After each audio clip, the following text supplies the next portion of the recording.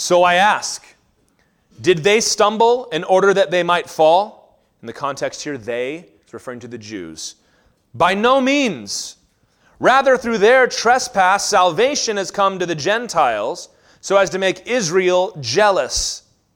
Now, if their trespass means riches for the world, and if their failure means riches for the Gentiles, how much more will their full inclusion mean? So we are coming to the end of a long section from Romans 9, 10, and 11, where he's answering the question that many Gentiles and we today would still have, which is, why are so few Jews responding to their Messiah? How come the church is mostly people that are not from Israel? What's going on? And he's given a long discussion of what's gone on and their rejection of Jesus and the hardening of the heart. But last week we saw, he states in no uncertain terms that God has not cast Israel aside and has not replaced them with the church. He uses that phrase, by no means, which is megenoita in Greek, as in, may it never be. What we have learned, and we will learn more fully next week, is that God has hardened Israel's heart as a whole. Matthew 23:28, Jesus said, your house is left to you desolate.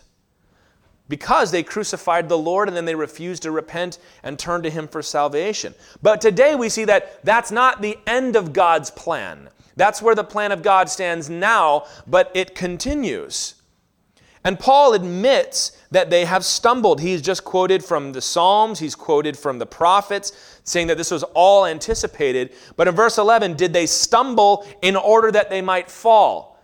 Meaning, was this failure the last chance for Israel? And he says, by no means. Again, this is actually the last by no means in the book of Romans. He's used this over and over again. One of them was, shall we continue in sin that grace may abound? By no means. God forbid, the old translations say. As in, no, never. He uses that same phrase to say that Israel has not fallen forever. That's important. We have to know this. They have not fallen. And you might say, well, how can you say something like that, Paul? Well, look at what he says. This is so interesting to me. He says, through their trespass, salvation has come. So if their trespass means riches and their failure means riches, how much more their fullness, their full inclusion? He says their trespass, which was what? Which was crucifying Jesus, rejecting the Messiah, denying Him, nailing Him to a cross, that trespass. He says, but that trespass, as awful and horrible as it was the means by which God brought salvation to the world. Maybe you've thought about this before. So how could God judge Pontius Pilate or the Jews for crucifying Jesus if that crucifixion was what needed to happen in order to pay for sins? This is the same idea Paul's picking up here. And this is the same idea that Peter picked up in the book of Acts. The first couple gospel presentations in the book of Acts, chapter 2 and 3, Peter is preaching to the Jews in Jerusalem just after the crucifixion. It's only been a short month or two. And he gets on them because he said, you crucified the Lord of glory. You took the one God had sent and you nailed Him to a tree. But look what he says in Acts 3, 17 and 18. After running through that big, long, blistering attack, he says, and now, brothers, I know that you acted in ignorance, as did also your rulers. But what God foretold by the mouth of all the prophets, that His Christ would suffer, He thus fulfilled. So he says, this was wrong. Make no bones about that. You should not have done this, obviously, right? Should not have done that. But he says, but I know that you were ignorant. If they had truly known who Jesus was, they wouldn't have done this. But he says this is what God used to fulfill what He had prophesied in the Old Testament. Christ needed to die. There had to be a sacrifice for sin. And while Israel remains responsible for rejecting Jesus, that failure has become the means of salvation for all nations. That's what God can do. God can take the worst thing that has ever happened and make the greatest redemption out of it. The death of Jesus led to the resurrection of Jesus and salvation by grace. And this is a very important perspective to have, that God was using this just as God used the betrayal of Judas in order to fulfill his purposes. It does not absolve them of responsibility, but God did use it. And so for that reason, Paul does not despair over the Jews. He does not despair over Israel, but he eagerly awaits. Look at these. If their trespass, even their sin, means blessing for everybody, what's it going to be like when they finally repent? When they're full inclusion. Now the word inclusion in the ESV there is not included in the Greek. It's a dynamic translation. The word is pleroma. It means fullness. What will their fullness mean? So full inclusion works. It explains what he means here. But this is why Paul does not despair over Israel. I find it absolutely impossible to deny a future for the Jews and for the nation of Israel after reading passages like this. It says, if their sin, as bad as it was, meant good things for all of us, what's it going to mean when God brings their fullness in? When God restores them, which we'll talk about very shortly here. And he says in verse 11, salvation has come to the Gentiles so as to make Israel jealous. And that's a theme that Paul's going to pick up. So let's keep reading verses 13 through 16. Now I'm speaking to you Gentiles. So that's me. I don't know if that includes you, but it certainly includes me. Inasmuch then as I am an apostle to the Gentiles, I magnify my ministry in order somehow to make my fellow Jews jealous and thus save some of them. For if their rejection means the reconciliation of the world, what will their acceptance mean but life from the dead? If the dough offered as first fruits is holy, so is the whole lump. And if the root is holy, so are the branches. Paul adjusts his focus and his address here in verse 13. He addresses the Gentiles, and this is going to go on until verse 32, essentially the end of this section. And this is, I think, what Paul wanted to say all along when he wrote this passage. When Paul got into Romans chapter 9, he's laying out the doctrine, but especially in the next following verses, Paul had something he needed to say and correct among these Gentiles. Remember, we talked about this at the very beginning. The Roman church, which Paul had not visited yet, he's sending this letter so that they can know who he is and know his doctrine, that when he visits, they'll accept him. It was composed of a mixed group of Jews and Gentiles, as pretty much all the churches were back then and as they still are today. In AD 49, Claudius Caesar had kicked the Jews out of Rome, out of the city of Rome, because they were having a dispute, history tells us, over a man named Chrestus, which is probably a misspelling of the word Christos, which means Christ.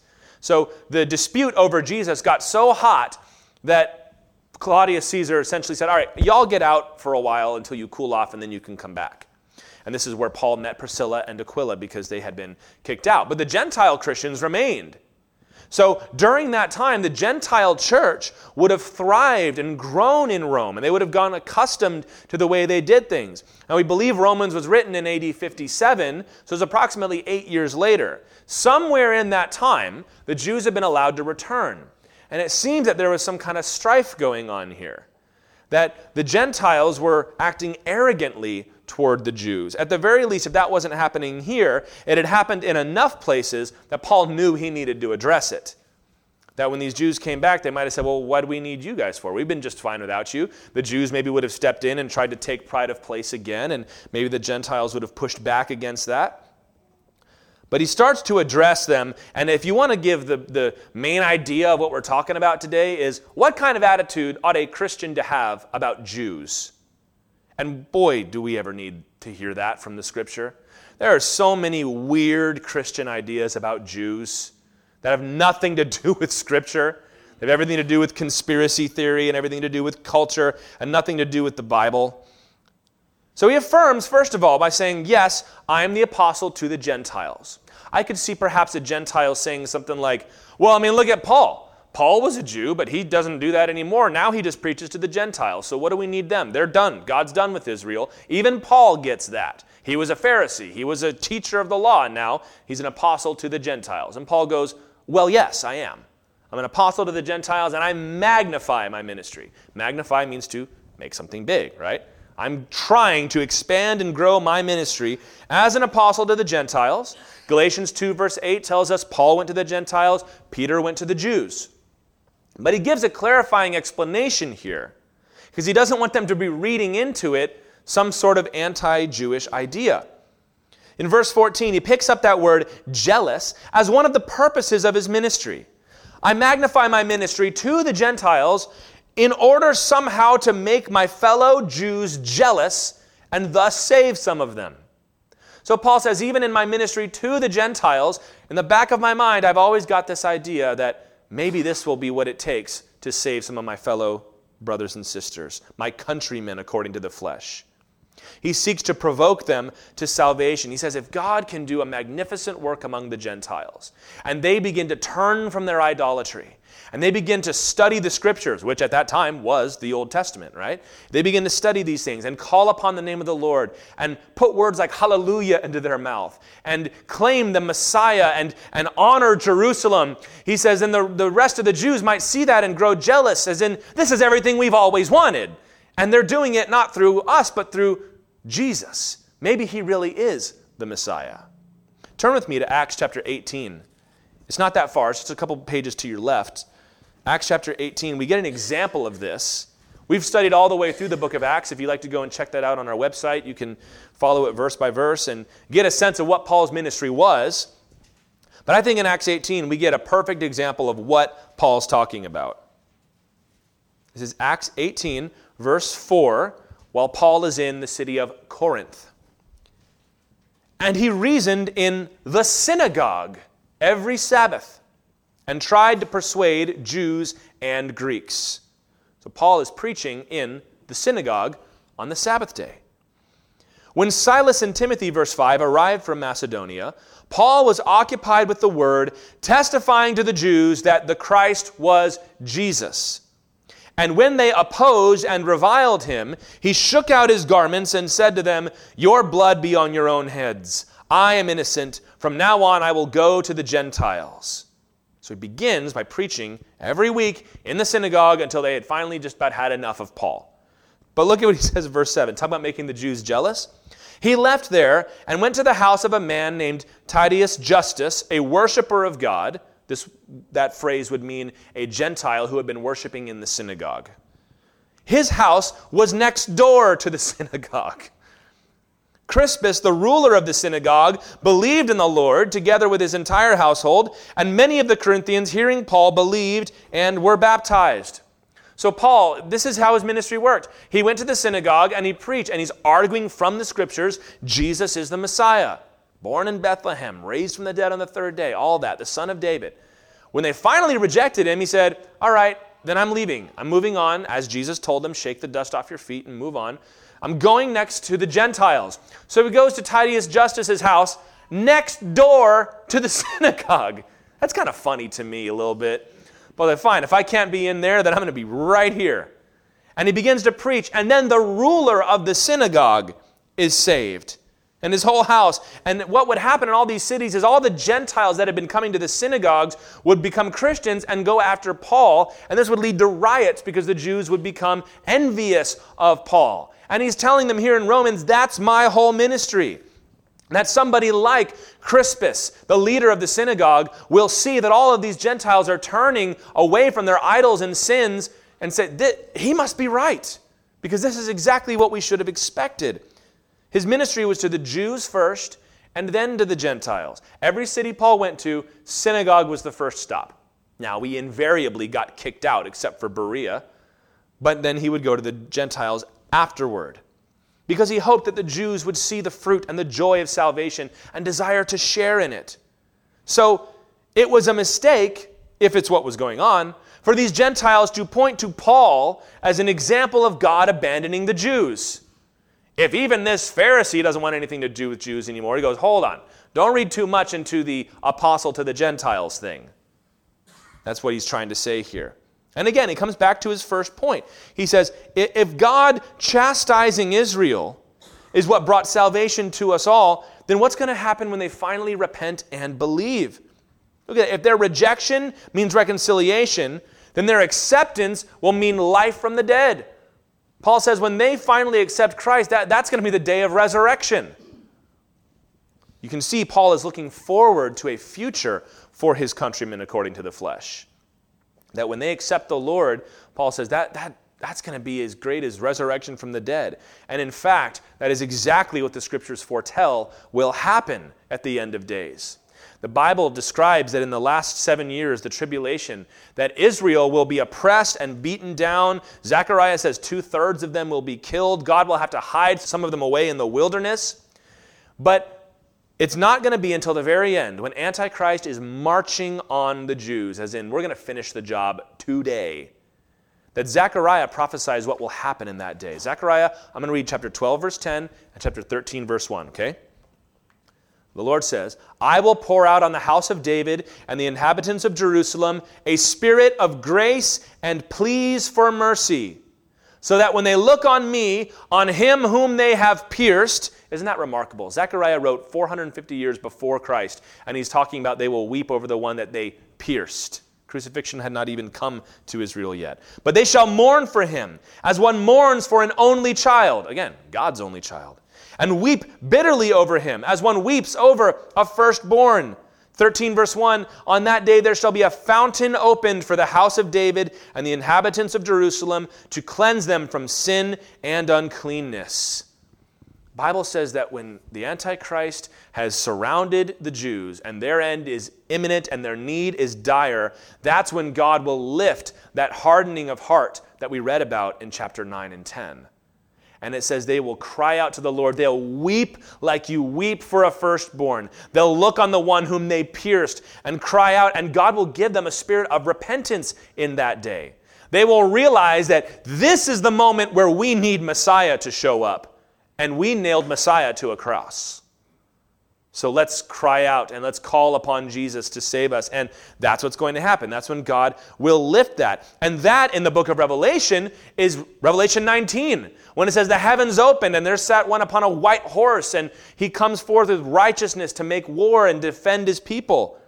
So that actually, I know Paul is saying it almost in passing here by saying their acceptance will mean life from the dead. That is the moment that the Bible describes when the resurrection will take place. Isn't that cool? And we're looking forward to this, that the kingdom will come in that moment. So verse 16 affirms all of that if the dough is holy, so is the lump. And if the root is holy, so are the branches. Paul says, look, God began this work with Abraham and Isaac and Jacob and Moses and David and the covenant that he made. That is still holy. And the root is never going to dry up and shrivel up. One day, God will restore and redeem his people. And next week, we'll look at this in great detail.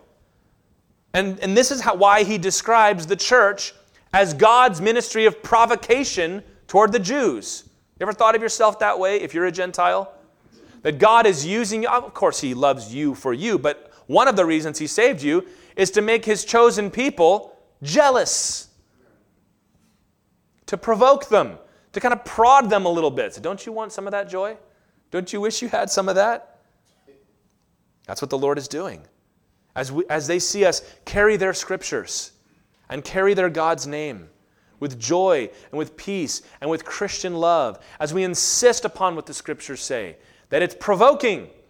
It's provoking to love and to good works. The Bible says we ought to provoke one another to love and good works. God is using the church to provoke his people, to set them up for the day when they will all be saved, but also so that he, as Paul said, might save the individual. Right? Just because the nation as a whole has had its heart hardened, that of course does not mean that there is not a remnant of Jews that are saved every day. I pray for a revival among the nation of Israel and New York City and the other places where the Jewish population is enormous every day. We ought to pray for that. And so Paul tells them, look, God's not done with them, and neither am I, so don't hang your hat on me as the apostle to the Gentiles. We're looking forward to their future. Now in verse 17 is when Paul gets down to brass tacks. And this is the lesson we've got to learn today. But if some of the branches were broken off, carrying on that image of a tree with the root and the branches, right? If some of the branches were broken off, and you, Gentiles, though a wild olive shoot, were grafted in among the others, and now share in the nourishing root of the olive tree, do not be arrogant toward the branches. Might want to underline that one. If you are, remember it is not you who support the root, but the root who supports you. Then you will say, well, branches were broken off so that I might be grafted in. That is true. They were broken off because of their unbelief, but you stand fast through faith. So do not become proud, but fear. For if God did not spare the natural branches, neither will he spare you. Immediately we can see an objection to Paul's reference to the root. So if the root is holy, then the branches are holy. You say, well, hold on a minute. If Israel is this olive tree we're talking about, all those branches were broken off. They've been hardened. They're in rebellion. They're under judgment from the Lord. All of that is true. So how can you say that the root is still holy? Paul's like, I get what you're saying, but let me look at this a little different way. He says, yes, the majority of Israel has been broken off, and only a remnant remains. That's chapter 10, laying out that there is a remnant. And that salvation is now extended to the wild Gentiles. That's me. He says, you're grafted in. It's like husbandry. You take a branch that was not originally part of this tree, and you tie it on, and you allow it to come together. He says, y'all were not cultivated olive trees in God's garden. He pulled you from the woods, and he broke off some of those branches and grafted you on. And he's trying to paint a picture for them here. He says, so you have no right to be arrogant towards the branches, towards the tree. He says, if you know that Israel has a future, he admonishes us as Gentiles, if you are one of those, to not be arrogant towards the Jews.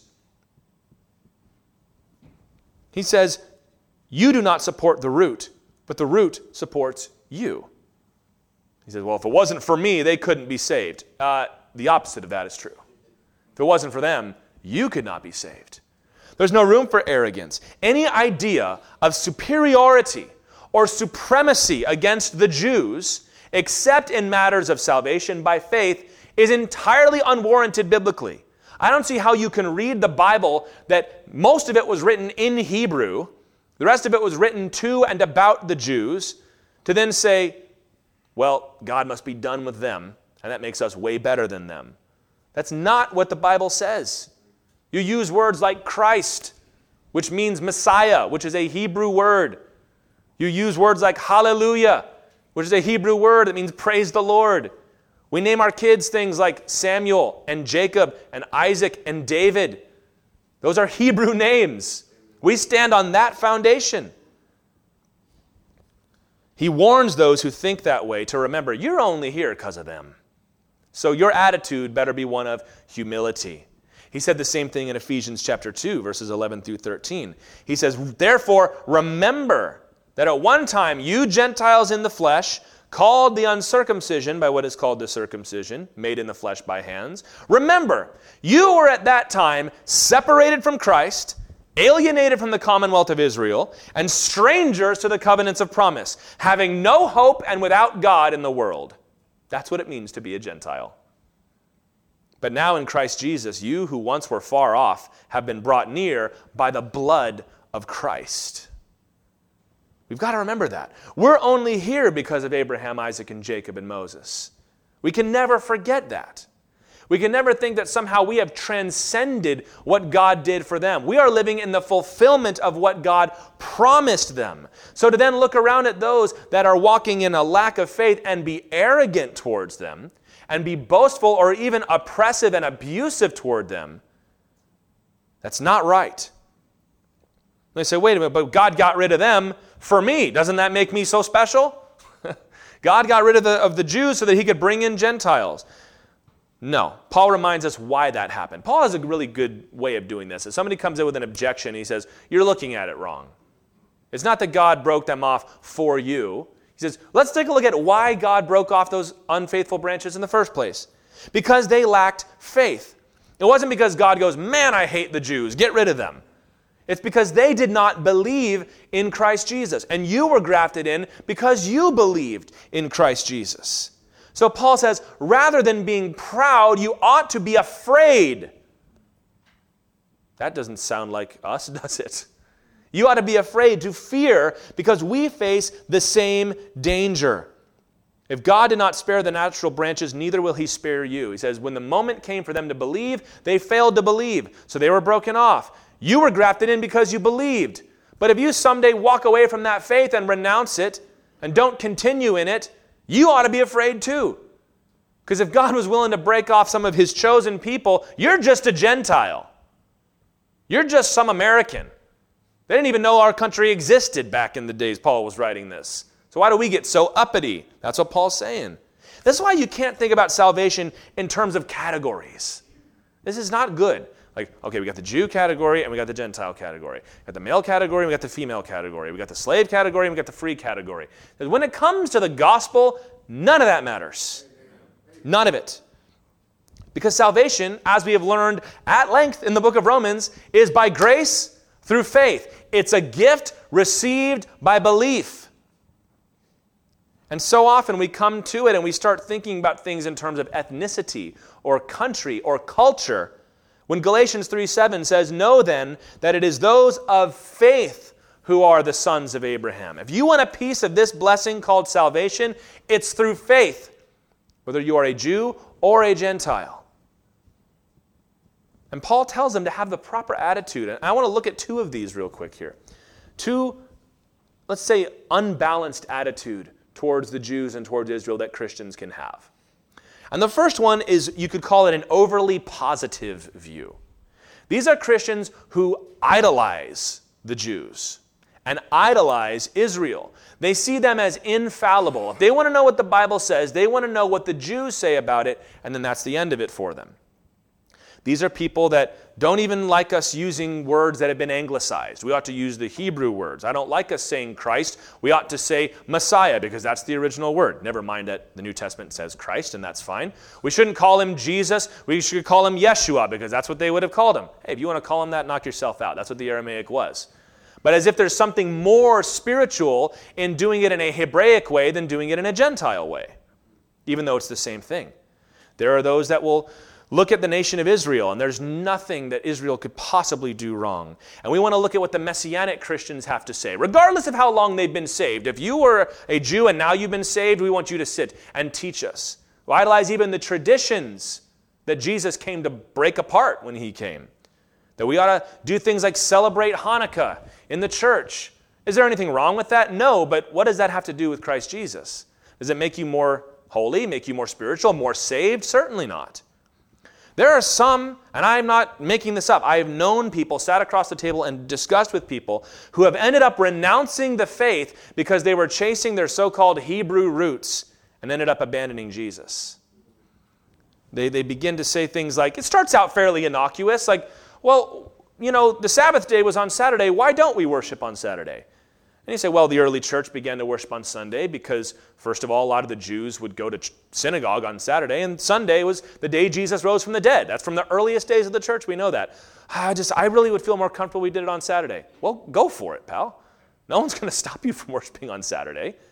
But then it goes from that to, if you don't worship on Saturday, I don't know, you're in sin, but it's not as spiritual as me. You're not as accurate as me. And you start to look down your nose at people, and you start to say things like, you know, we really are not paying enough attention to the feasts and to the law.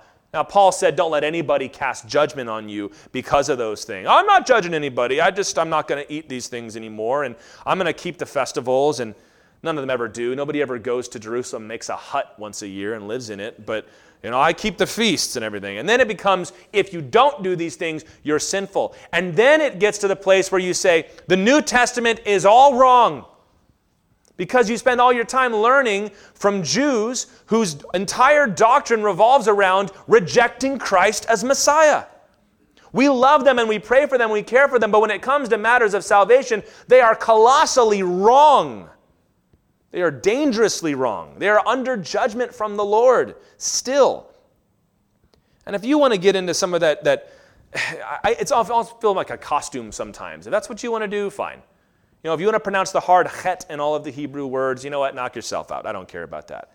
But we cannot hold up any Christian higher than ourselves for any reason other than maturity in Christ and faithfulness to the Word of God. This is a problem that's happening in Old Testament studies today, where folks don't even want to look at what the Scriptures say. They want to look at what the Jewish traditions say, which is remarkable because, again, Jesus came and did not have much time for the Jewish traditions. Do you remember that? So that's an overly positive view. But then there's the overly negative view. This is the group that becomes proud and does exactly what Paul said not to do, and despises the Jews. The Jews must be stopped. The Jews have rejected Jesus and they're continuing to fight against us, so we've got to stop them. We've got to ridicule them. Every single cult seems to have some thought that they're really Israel now. Mormons believe that. The black Hebrew Israelites believe that. Every kind of group that gets aberrant in their doctrine tries to pick up the mantle of the lost tribes of Israel. The lost tribes of Israel are living in Israel right now. It's the Jews. It's just Jews. It's not complicated. But if you've got some sort of weird ethnic cultural problem with Jews, then you're going to try to find some weird theory that will allow you to cast them to the side and ignore what Paul says so plainly right here. Anti-Semitism comes from lots of different directions. It comes from the left when people say things like, they're oppressing the Palestinians and we've got to get rid of them, and Judeo-Christian heritage needs to be broken down, so that's not just the church, but that's the Jews also, and we can't let them be pushing religion on us or these ideas on us. But it also comes from the right, and most of y'all are right-wingers like me in here, so you need to hear this. When nationalism, being proud and patriotic of your country, leads to the point where you start to say, and these people that care more about their God and their culture and their Bible than ours, we got to do something about them. That's a dangerous road that we've walked before. And as things begin to polarize and we get pulled because we want to stand for our nation, we want to stand for our country and reject people that are trying to change it and all that, you can end up meeting people along that road that have some very wicked ideas about Jews. You need to be a believer first and know what's right. Watch out for that stuff, because it starts out so innocuously. Israel has a future redemption awaiting them. We're praying for that. We're hoping for that. So how can we hate these people? But they're also under judgment from the Lord until such time as He sees fit to restore them. So how can we idolize them and lift them up above what our Lord Jesus Himself has said? The book of Galatians was written to Gentiles that were starting to dabble in Jewish stuff to be more saved. And Paul called them stupid. Go read it. You foolish Galatians. That's our very, sanitized, you idiots. You think you're going to get saved? This was early Paul. This is like young Paul before he kind of grew up a little bit. And then the book of Hebrews was written to Jews who had been saved and yet were tempted to go back to the things of the law. And his whole thing is that Jesus is better. Don't go back. We got to remember both of those things. Romans 1:16 says, "For I am not ashamed of the gospel, for it is the power of God for salvation to everyone who believes, to the Jew first, and also to the Greek or Gentile." There is a specific mandate in Scripture to be humble towards the Jews. So fellas, ladies, search your hearts. Are you obeying that command from Scripture, or do you have a million reasons why you are somehow excused from these things? Verse 22. Note then the kindness and the severity of God. Severity toward those who have fallen, but God's kindness to you. Underline it, provided you continue in His kindness. Otherwise, you too will be cut off. And even they, if they do not continue in their unbelief, will be grafted in. For God has the power to graft them in again. For if you were cut from what is by nature a wild olive tree and grafted contrary to nature into a cultivated olive tree, how much more will these, the natural branches, be grafted back into their own olive tree? How can you read the New Testament and believe anything other than God still has a plan and a hope for His people, the Jews? He draws our attention here to the character of God. Two things, the kindness and the severity of God. That's a really great way of balancing the character of the Lord, I think. Kindness and severity. We often say love and justice, or kindness and wrath, but kindness and severity is a good word. You ever have a severe teacher or a severe boss? God was indeed severe to Israel in hardening their hearts. He gave them space to repent, but Jesus told them before they had even crucified Him, that your house is left to you desolate. You missed your day, and I know what you're about to do, so I'm ready to harden your hearts. But He was kind to the Gentiles in His grace. Maybe you don't know where you came from, like what your motherland would be, but we know some of the stuff that our ancestors did. My ancestors were worshiping rocks and drinking blood and sacrificing children. And God came in and offered them salvation. That's kindness. That's more kindness than we would like God to have. God shows kindness around the world to this day, to the Gentiles. Yet, those, Paul says, who do not continue in that kindness, meaning to use a common term, those who fall away will have to face the severity of God. The severity of God that was willing to break off most of the natural branches of the tree. While Israel, again, will see his kindness. Because it says God has the power to graft them in again. And as we read, we believe God will do just that one day. We're going to look at that in more detail next week. We actually spent a lot of time talking about it at the Prophecy Conference. You can go check that out online. We had a study called The Desolation of Israel that laid this out in detail.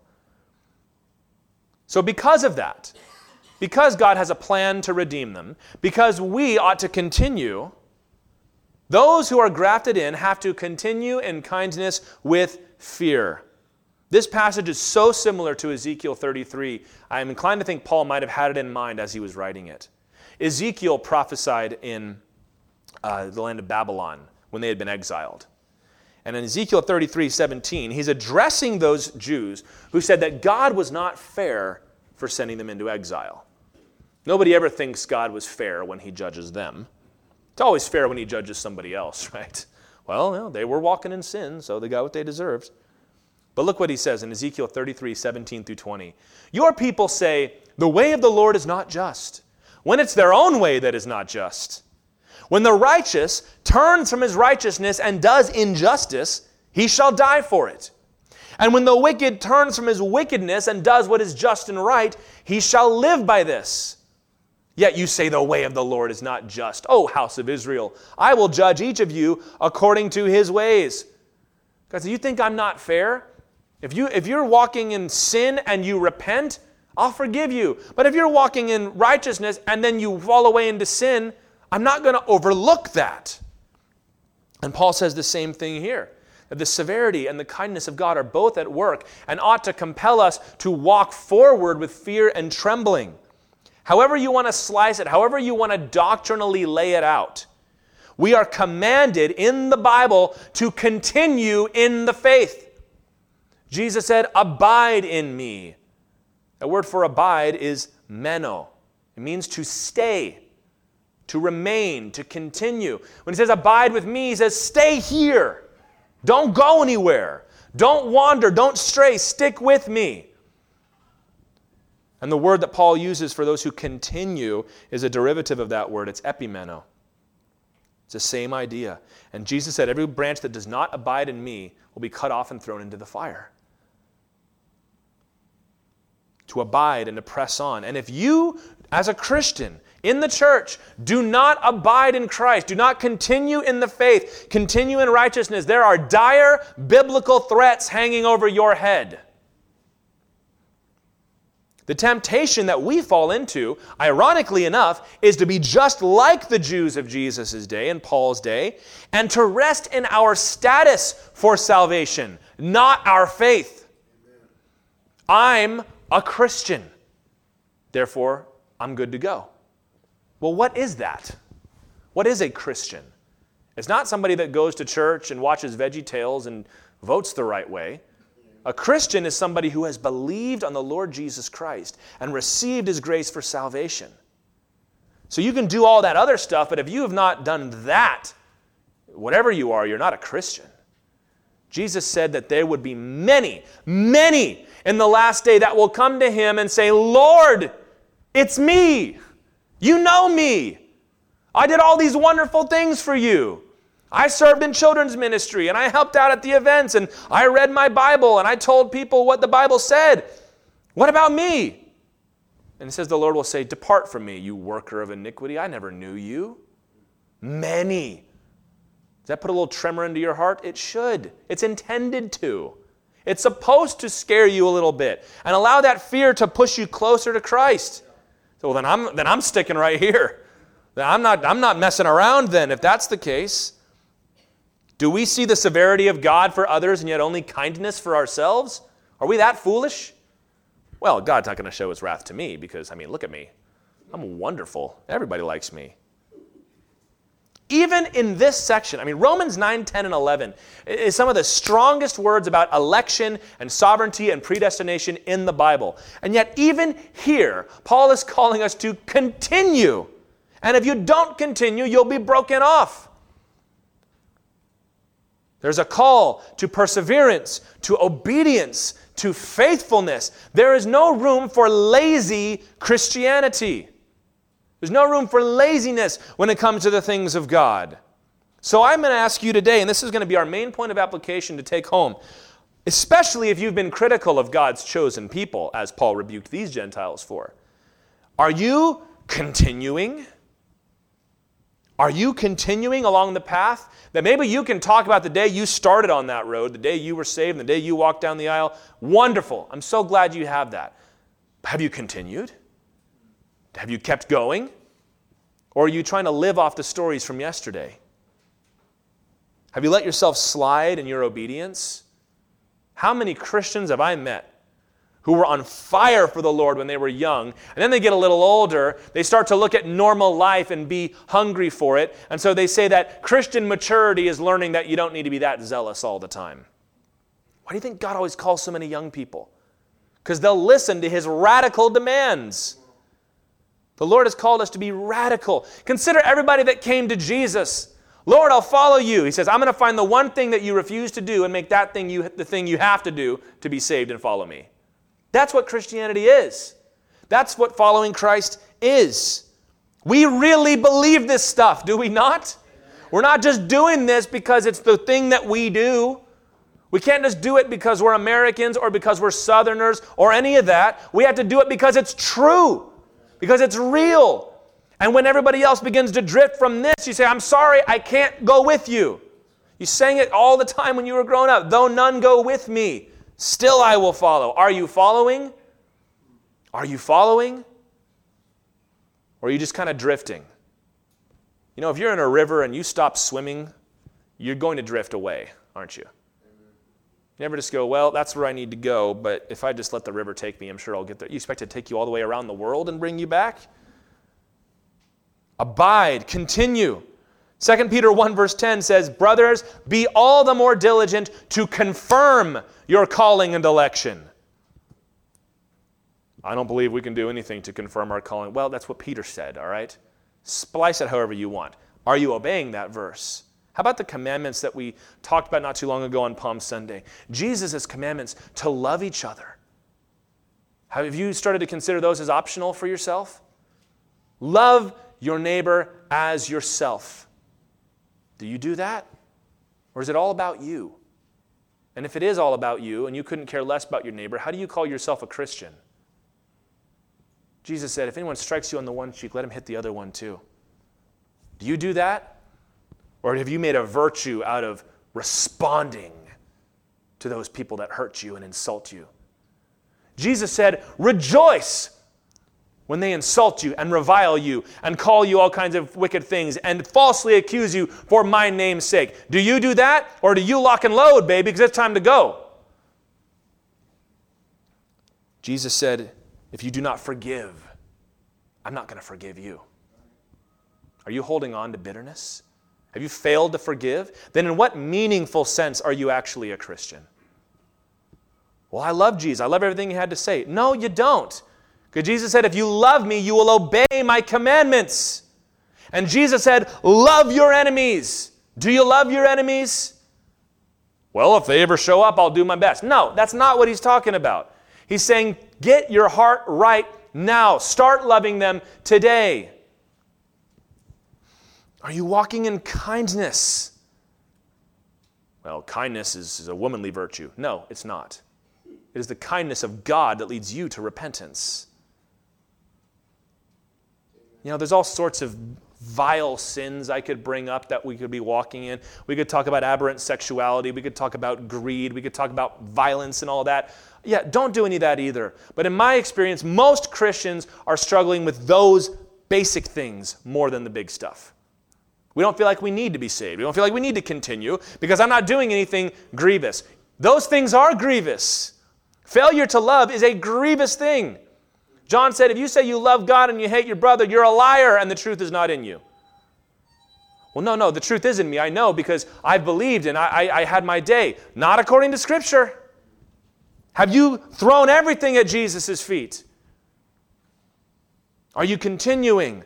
Because Paul holds it up as a warning that the Jews, the chosen ones, with Moses and the covenants and David and the holy place and the temple, that they, when they sinned, were broken off.